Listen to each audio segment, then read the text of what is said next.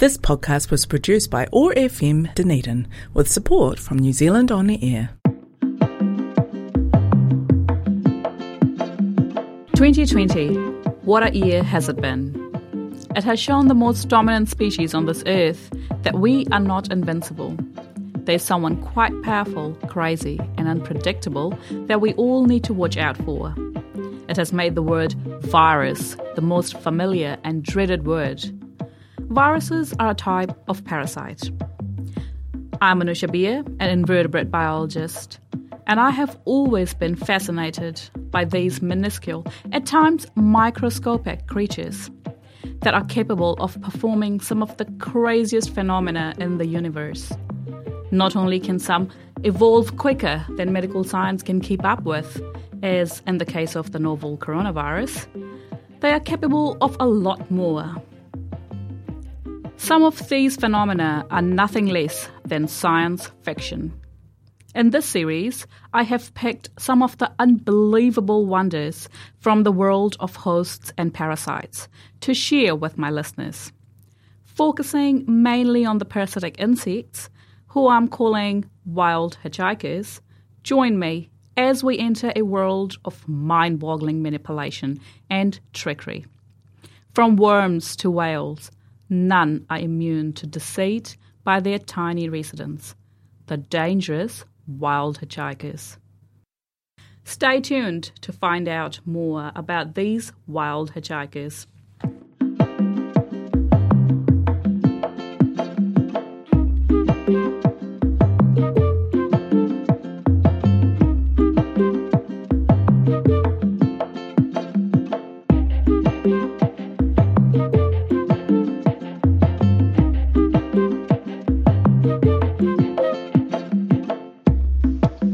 Last week, we talked about brood parasitism in birds.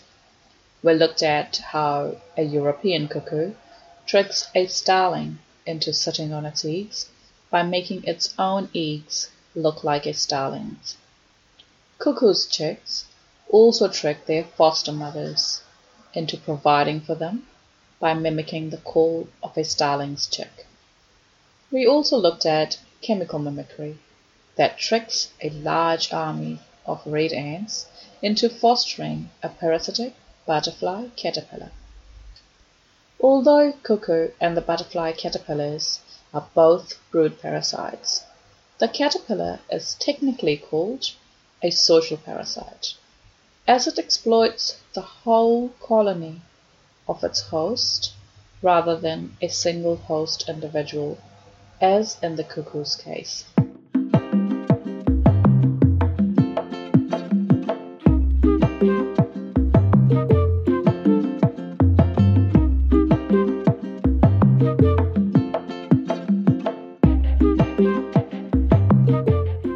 Parasitism is not only seen in birds and butterflies, but in many other groups of animals, such as bees, wasps, and beetles. There is a single confirmed species of fish brood parasite called the cuckoo catfish, and I bet you can easily guess who it gets its name from. The species that are exploited are little fish called cichlids. Some cool images of the host and the parasite are posted on my blog. Even though they're called cuckoo catfish, they do not use the most remarkable trick of mimicry that the cuckoos do. In fact, the eggs of this catfish are smaller and rounder than cichlids' eggs, and therefore morphologically distinct. Cichlids are mouth-breathing fish. That is, they provide a safe sanctuary for their eggs and their young by incubating them and raising them in their mother's mouth. Brilliant solution to the danger of predation. But the cuckoo catfish has learned to exploit this strategy.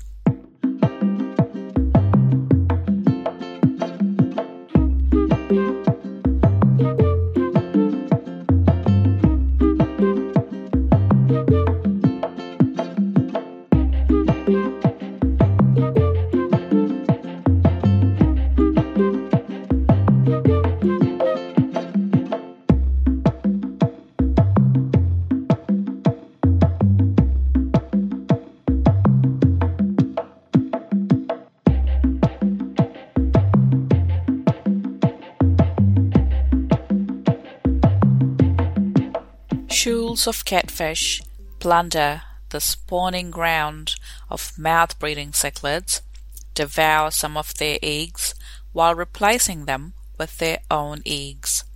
The cichlid mother picks up the catfish's eggs with her own and keeps them safe in her mouth. Cichlids' eggs hatch within a week, but the young remain primarily in their mother's mouth for a couple more weeks until they deplete their yolk sac. Catfish's eggs hatch before the cichlid's eggs, and within a week they deplete the yolk sac. You could think that at this point they start leaving their surrogate mother to fend for themselves. But remember, this is parasitism we are talking about, and the story is about to get grim. The catfish young now begin to devour the cichlid's eggs, resulting in a clutch dominated by catfish's young. Sometimes a few cichlid eggs survive predation by the catfish larvae. At other times, none do. The mother lets her young out to play, but soon as she senses danger, she swallows them back into her mouth for protection.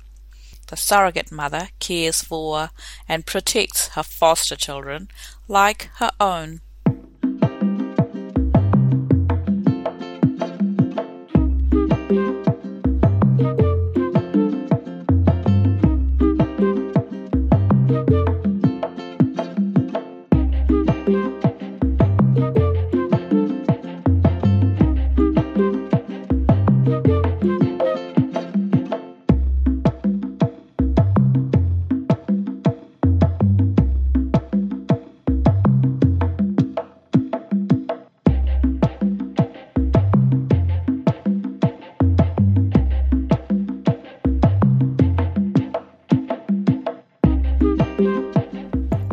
Although this story is just as sinister, catfish do not manipulate or trick their hosts like the cuckoos or the butterfly caterpillars do. The cichlid may accidentally pick up the catfish's eggs, but recognition of foster eggs is high in cichlids, and they often expel the parasitic eggs out of their mouth. What a relief! Once expelled, the catfish's eggs are perfectly capable of surviving in the external environment and sometimes find shelter in the mouth of another cichlid mother. However, entering the mouth of a cichlid mother is believed to be a learned behavior from spending the early days of their lives in this way. Again, they do not seek another foster mother or trick her into swallowing them. There are many reasons for why trickery and manipulation is not used by the cuckoo catfish. One plausible explanation is that the survival of the catfish is not dependent on the cichlid host. They can survive and fend for themselves in the open environment, whereas in case of the cuckoo bird, temperature is a vital factor in egg incubation. So the cuckoo cannot risk getting her eggs rejected by the starling, or they will not hatch. The cuckoo catfish are found in Lake Tanganyika in Africa.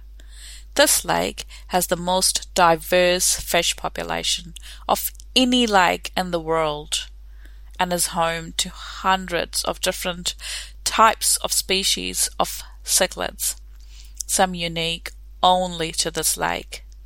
There are many reasons why so many unique cichlid species have risen in this lake, including a high predation rate and geographical isolation.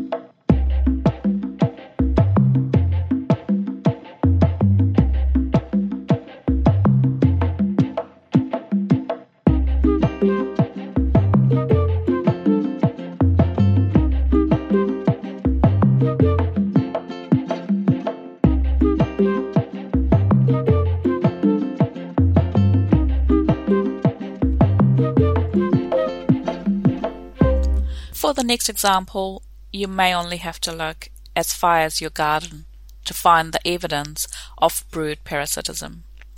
This strategy is adopted by spider wasps from the family Pompilidae. Some species are found in New Zealand. These wasps hunt and prey on spiders. Not only this, they enslave their prey to escape the most difficult task on this earth. You guessed it, raising young ones. Female spider wasps lay their eggs inside the abdomen of an unfortunate spider. When the egg is hatched and the larva emerges, it injects venom into the spider, turning it into a zombie. This zombie constructs a state-of-the-art web for the larva. Once the web is ready, the larva devours this master architect, thereby driving food and shelter from this victim. So next time you see a spider in the garden, remember that even these horrifying creatures can become a hypnotized slave of something more sinister in your own backyard. Now, just when you were thinking that spider wasps are cunning, let me tell you that even these master tricksters can be tricked by other spider wasps of their own family, their own whānau, who become brood parasites.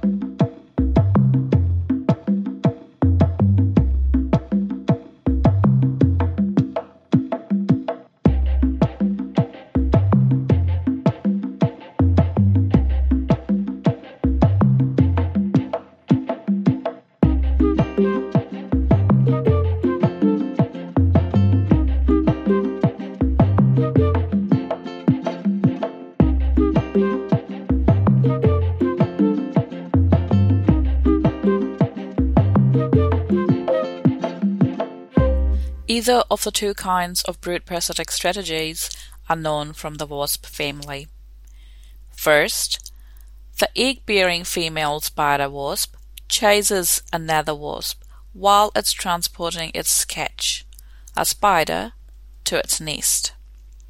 It either sneakily or aggressively, that is, after winning a fight with the other wasp, deposits its eggs in the spider.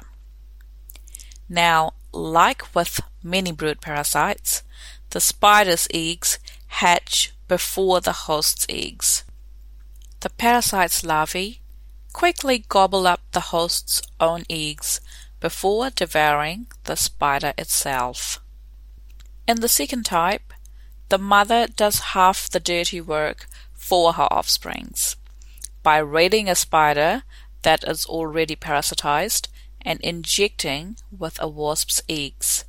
She then destroys the already laid eggs herself and lays her own eggs instead.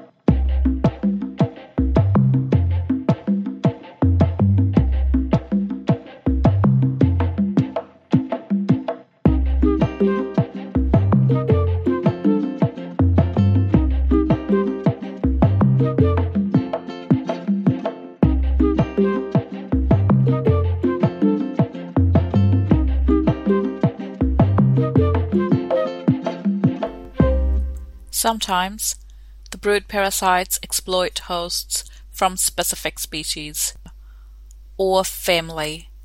Others are more generalists. A great example is a cowbird from South America that's known to exploit over 176 different species of hosts, a highly generalist parasite. Some hosts have a high egg rejection rate, others very low, such as the wren. There are many more examples in the natural world of brood parasitism, involving similar tactics with some variations. But I think by now we have a good idea of what brood parasitism is. What you may not know is that brood parasitism is a real danger to some host species, and it is believed that parasitic cowbirds have completely wiped out some of their host species, whereas we never hear about any cuckoo or another brood parasite species in any danger. Clearly, hosts of brood parasites have greatly compromised fitness, jeopardizing the survival of the entire species. Why birds resort to brood parasitism is simple. Parenting is expensive. Animals pay a huge cost of parenting. While sitting on their nests or spending more time hunting for food for a hungry chick, parents are more exposed to natural predators. In the long term, more time and investment in parental care means that they are laying fewer eggs of their own. So, brood parasites come up with strategies to avoid these costs by providing no parental care whatsoever. Parental care means building nests, incubating eggs, defending their offspring, and feeding them. In fact, scientists have found that about 1% of the over 10,000 known species of birds have resorted to this strategy. It's amazing where some remarkable parenting strategies exist in some birds, like penguins, that risk freezing, predation, and fatigue to provide for their young. The likes of cuckoos do nothing at all. In penguins, both parents undergo changes in their hormone levels, responsible for increasing parental care while breeding. One would wonder, what hormonal changes in parents cause them to become brood parasites? Scientists have found that series of evolutionary changes have given rise to brood parasitism in different species of birds. It is believed that compared to non-parasitic birds, brood parasite females never grow up, or one can say they are more childlike. They have more juvenile-like gene expressions in their brains. Genes that make an animal maternal are also expressed differently in parasitic birds compared to non-parasitic birds.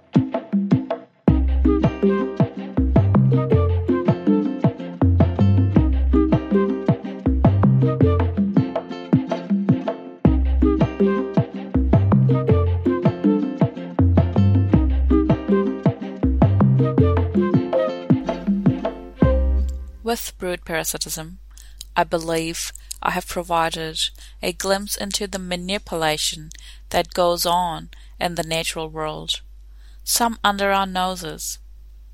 But this is just the start. many more unbelievable stories to follow throughout this podcast. In the next episode, we'll look at another devious strategy used by parasites to exploit their hosts. Imagine a puppeteer that turns a living species into puppets. These puppeteers are the heroes, or shall I say, the villains of the next few episodes in the series. You've been listening to Wild Hitchhikers. You'll find podcasts of this series online at oar.org.nz. And if you would like to find out more about today's show or get in touch, check out the Wild Hitchhikers blogspot page at thegaiasgal.blogspot.com. I hope to catch you next week with more weird and wonderful Wild Hitchhikers. Adios.